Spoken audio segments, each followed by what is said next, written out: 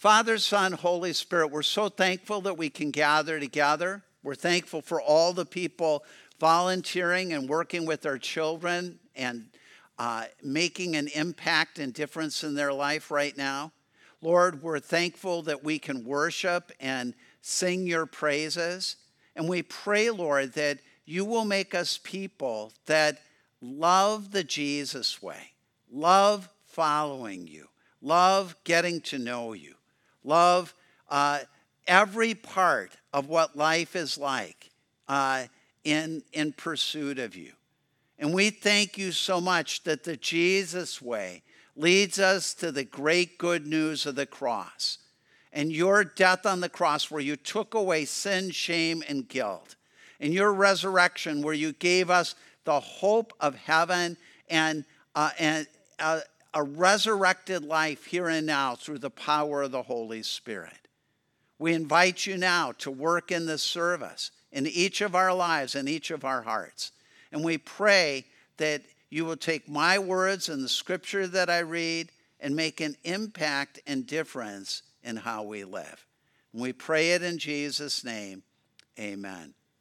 So if you look on the front of your program, again, you'll see we're in this series called Be Resilient. And being resilient is about standing strong in the midst of difficult and challenging times and all the pressures of the world. And one part of being resilient is this matter of commitment.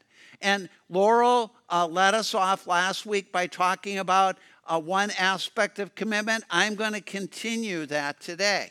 But commitment is really just that choice to say, yeah, I'm in. In fact, we're coming up on one of the biggest commitments my wife Darla and I ever decided on. We had gone to Bethel University here in the Twin Cities, went back to Green Bay, don't hold that against me, and I asked our home church, Bethel Baptist Church, if there was a way I could volunteer over the summer. They said there's this church plant starting in Shawano, Wisconsin, about 35 miles west of Green Bay. And they said, we're looking for someone who will lead Bible studies, go door to door and see if anyone's interested in coming, and do some of the preaching. And I did that over the summer. They tried to call a pastor right at the end of at the first part of August. He told them no, and he told them no, right? It'd be like if we gathered in a circle out in front of the building. We're out in front of the building in this circle. And he goes, no. And he goes, but what about the kid? They like the kid. I was the kid at that time.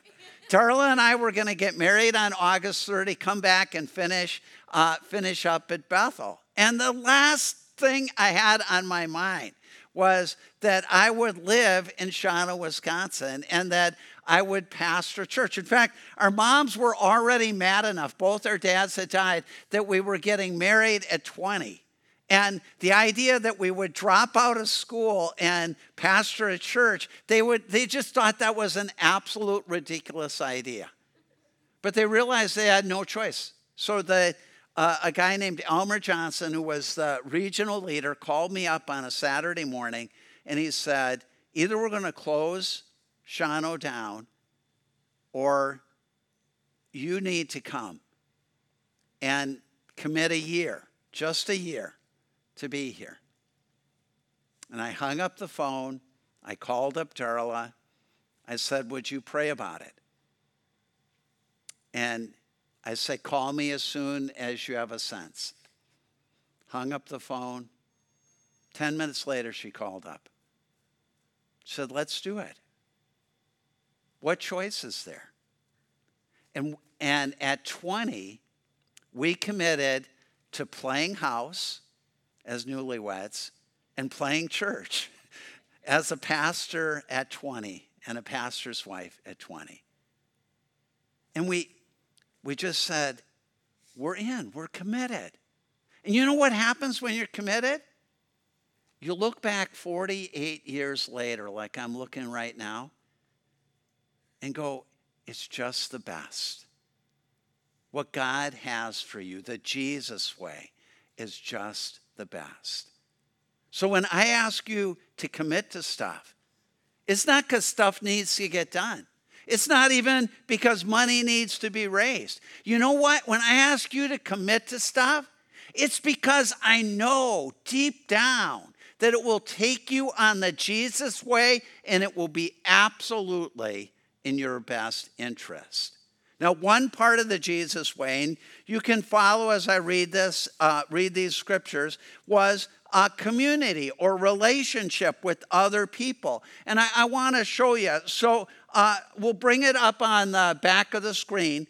Jesus lived in community. The call to follow Jesus is a call to join his community. You can't follow Jesus alone. Now let me show you why I say that from Matthew chapter 4, verses 18 to 22. It says, as Jesus was walking beside the Sea of Galilee, he saw two brothers, Simon called Peter and his brother Andrew. They were casting a net into the lake, for they were fishermen. Come follow me, Jesus said, and I will send you out to fish for people. At once they left their nets. They were committed and followed him. So these two brothers started following Jesus. Now look what happens next. Going on from there, he saw two other brothers, James, son of Zebedee, and his brother John. They were in a boat with their father Zebedee preparing their nets. They'd pull on the net and see any weak spot, and then they would stitch in new netting to make sure they were strong when they put out for fishing. And then it says, Jesus called them, and immediately they left their boats and their father and followed him. Now, you kind of go, what was Zebedee thinking? You know, this guy comes by and he goes, hey, you two, I want you to be my followers. Now, Jesus was known as a rabbi. And typically you would go and apply to work or to be with the rabbi. Here, Jesus, as the rabbi, calls them. And Zebedee's going, how are we going to catch any more fish? But you know what I wonder sometimes is here they're going along. James and John, who are called the sons of thunder. The sons of thunder. You think they might have had some anger issues? I think they might have along the way. And they're going, Peter and Andrew are part of this? Because they're fishermen. They're competitors. They probably had some healthy competition. And they're going, we have to follow with them. See, Jesus assembles this ragtag group of people together because he knew if people followed him and were together, that God would work in their life to bring about transformation. Community isn't just a nice way for us to have some friends and relationships. Community isn't even just a way so every so often we can have a better meal on a Sunday night than we'd have alone. Community is essential. It's an essential way that God works his grace to bring about transformation and change in our lives. It's part of the Jesus way. People that are on the Jesus way choose to follow, and they choose to follow together. Now, the second thing, if you were just walking through Matthew, you'd come to Matthew 8, 18 to 22, and this is all about following Jesus can be costly. Listen to what it says. When Jesus saw the crowd around him, he gave orders to cross to the other side of the lake. All this huge crowd, they go to the other side of the lake.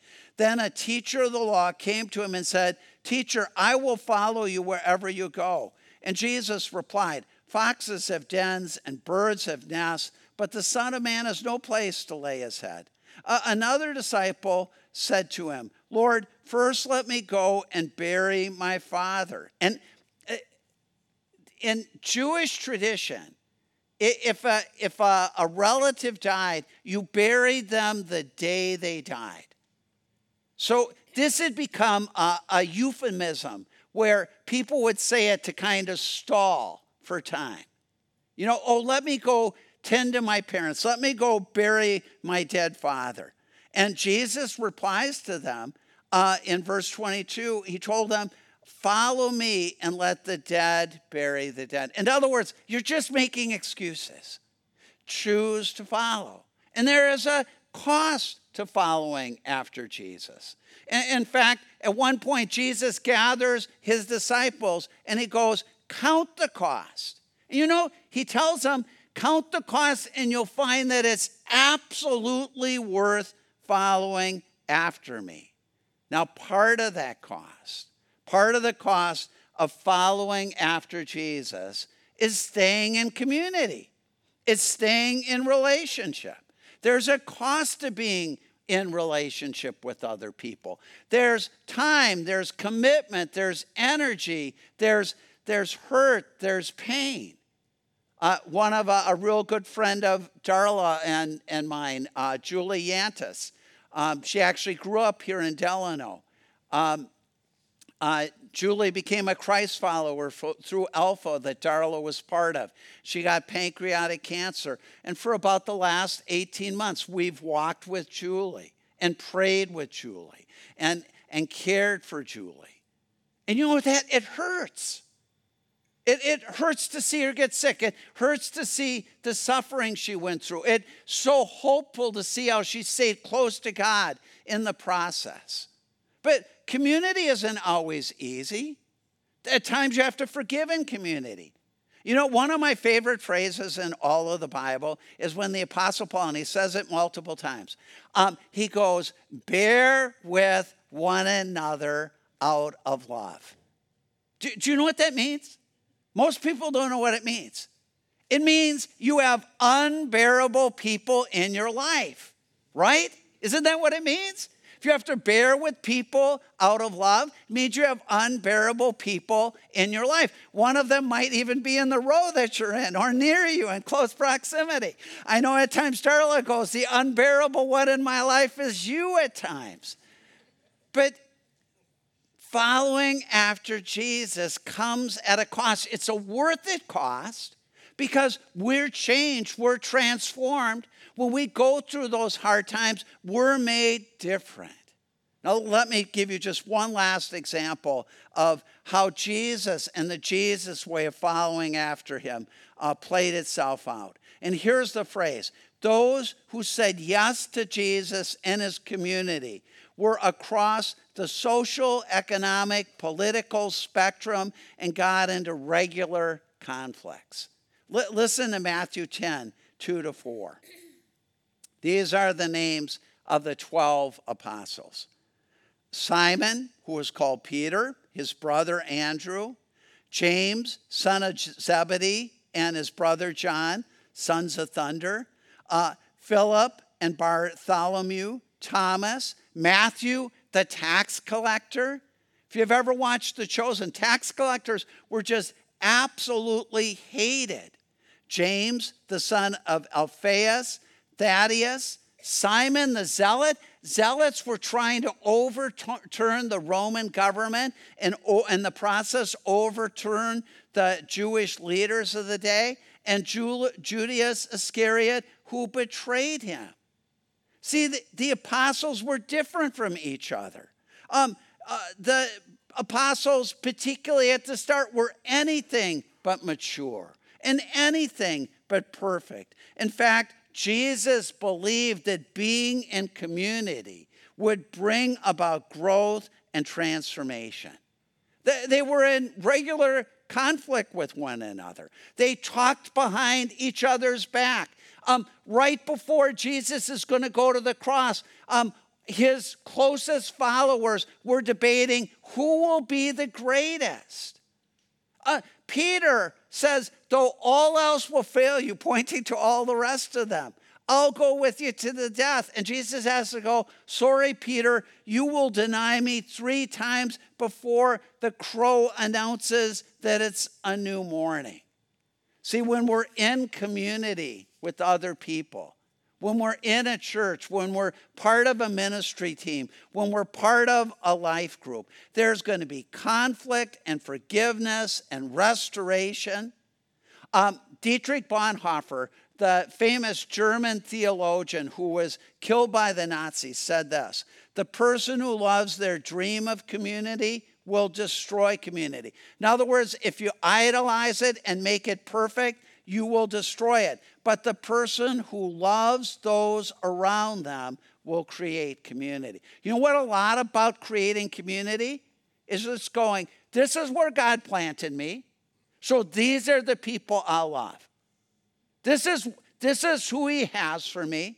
So these are the people that I'll serve with, that I'll care with, that I'll suffer with, that I'll forgive, that I'll pray for, that I'll connect with, that I'll try to make a difference in their life as they make a difference in my life.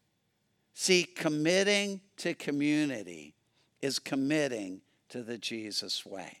Now, it's interesting if you look at numbers in the Bible, because Jesus had 12 apostles. He had 3 that he kind of singled out for a little bit of special attention. There were 70 sent out in twos as disciples to go to cities and villages ahead of Jesus. In the upper room in the book of Acts, there were 120 Christ followers that were gathered. I found that most of the time for house groups, the gatherings we have, that number around 12 is a good number. Or grow it up, if you have a few extra rooms in your house, grow it up to like 30 people. And have someone meet in the kitchen, have someone meet in the family room, maybe someone meet down in the basement, wherever you can. But so you divide up into those groups of about 8 to 12 people. Now, the primary purpose of a house group, and there'll be members of the house groups that we have at the Highlands out in the lobby, and you'll see the names of the different leaders. And you can go to talk with them and find out if there's a group that would be a good match for you. But the primary purpose of a house group is Christian community. You learn a lot in a house group, but that's not the primary reason that you do a house group. You tend to eat good food in a house group. I think I've eaten all kinds of great food in house groups. In fact, sometimes I'll just visit different house groups just to get a tour of some great food. But the primary reason you're in a house group is to do life together. And I want to tell you, because you know what the biggest reason people tell me they're not in a house group? Their life is filled primarily because of their family. And I get it. I've got 4 kids and 7 grandkids. We have a birthday party just about every month of the year. You know, my full-time job could just be managing my family. But you know what? Family is great. And family loves you. And family can be there for you. But I have found family seldom are the kind of people that will tap you on the shoulder and go, you know what? You're going the wrong way.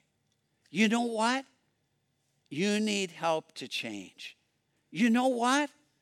I can help you and we can help you and be there for you.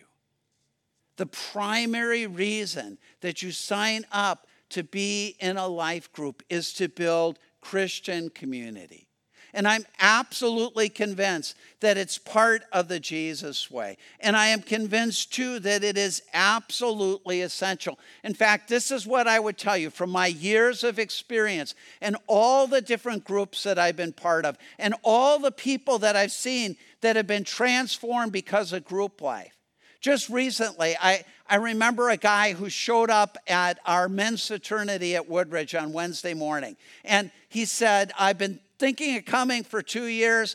My wife signed me up and woke me up and said, you've got to get there. And he just sort of rushed in. He had no idea what he was going to or what he was going to be about. And he just did this men's fraternity. And we just finished up one of our sessions. We'll start another session in the fall. And he said, you don't know the difference this has made in my life. I'm a better husband. I'm a better boss. I'm a better dad. I have friends. I have people I know love me. And he kind of goes, why did I wait? Why did I wait? Why did I put off committing?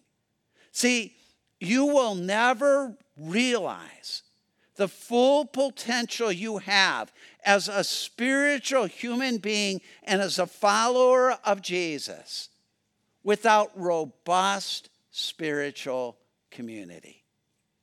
So you know what I'm asking you to do today?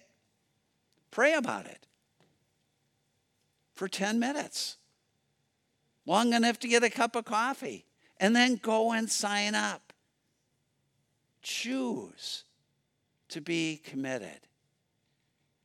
That choice will add resilience to your life and make an impact on everybody you love. And guys, I would tell you, my wife is much better at joining groups than I am. But I tell guys, we ought to lead the way. We ought to lead the way in connecting together. And not just being fishing buddies or hunting buddies, but being spiritually knit together, a team for Jesus that can make a difference in everything we do.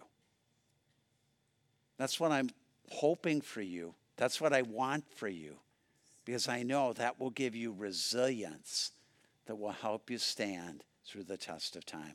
Will you stand up? I'm going to pray. Our worship team will magically appear, and we'll get to sing some closing songs together and go out and enjoy some coffee, meet with the house group leaders, and get in the process of getting more connected.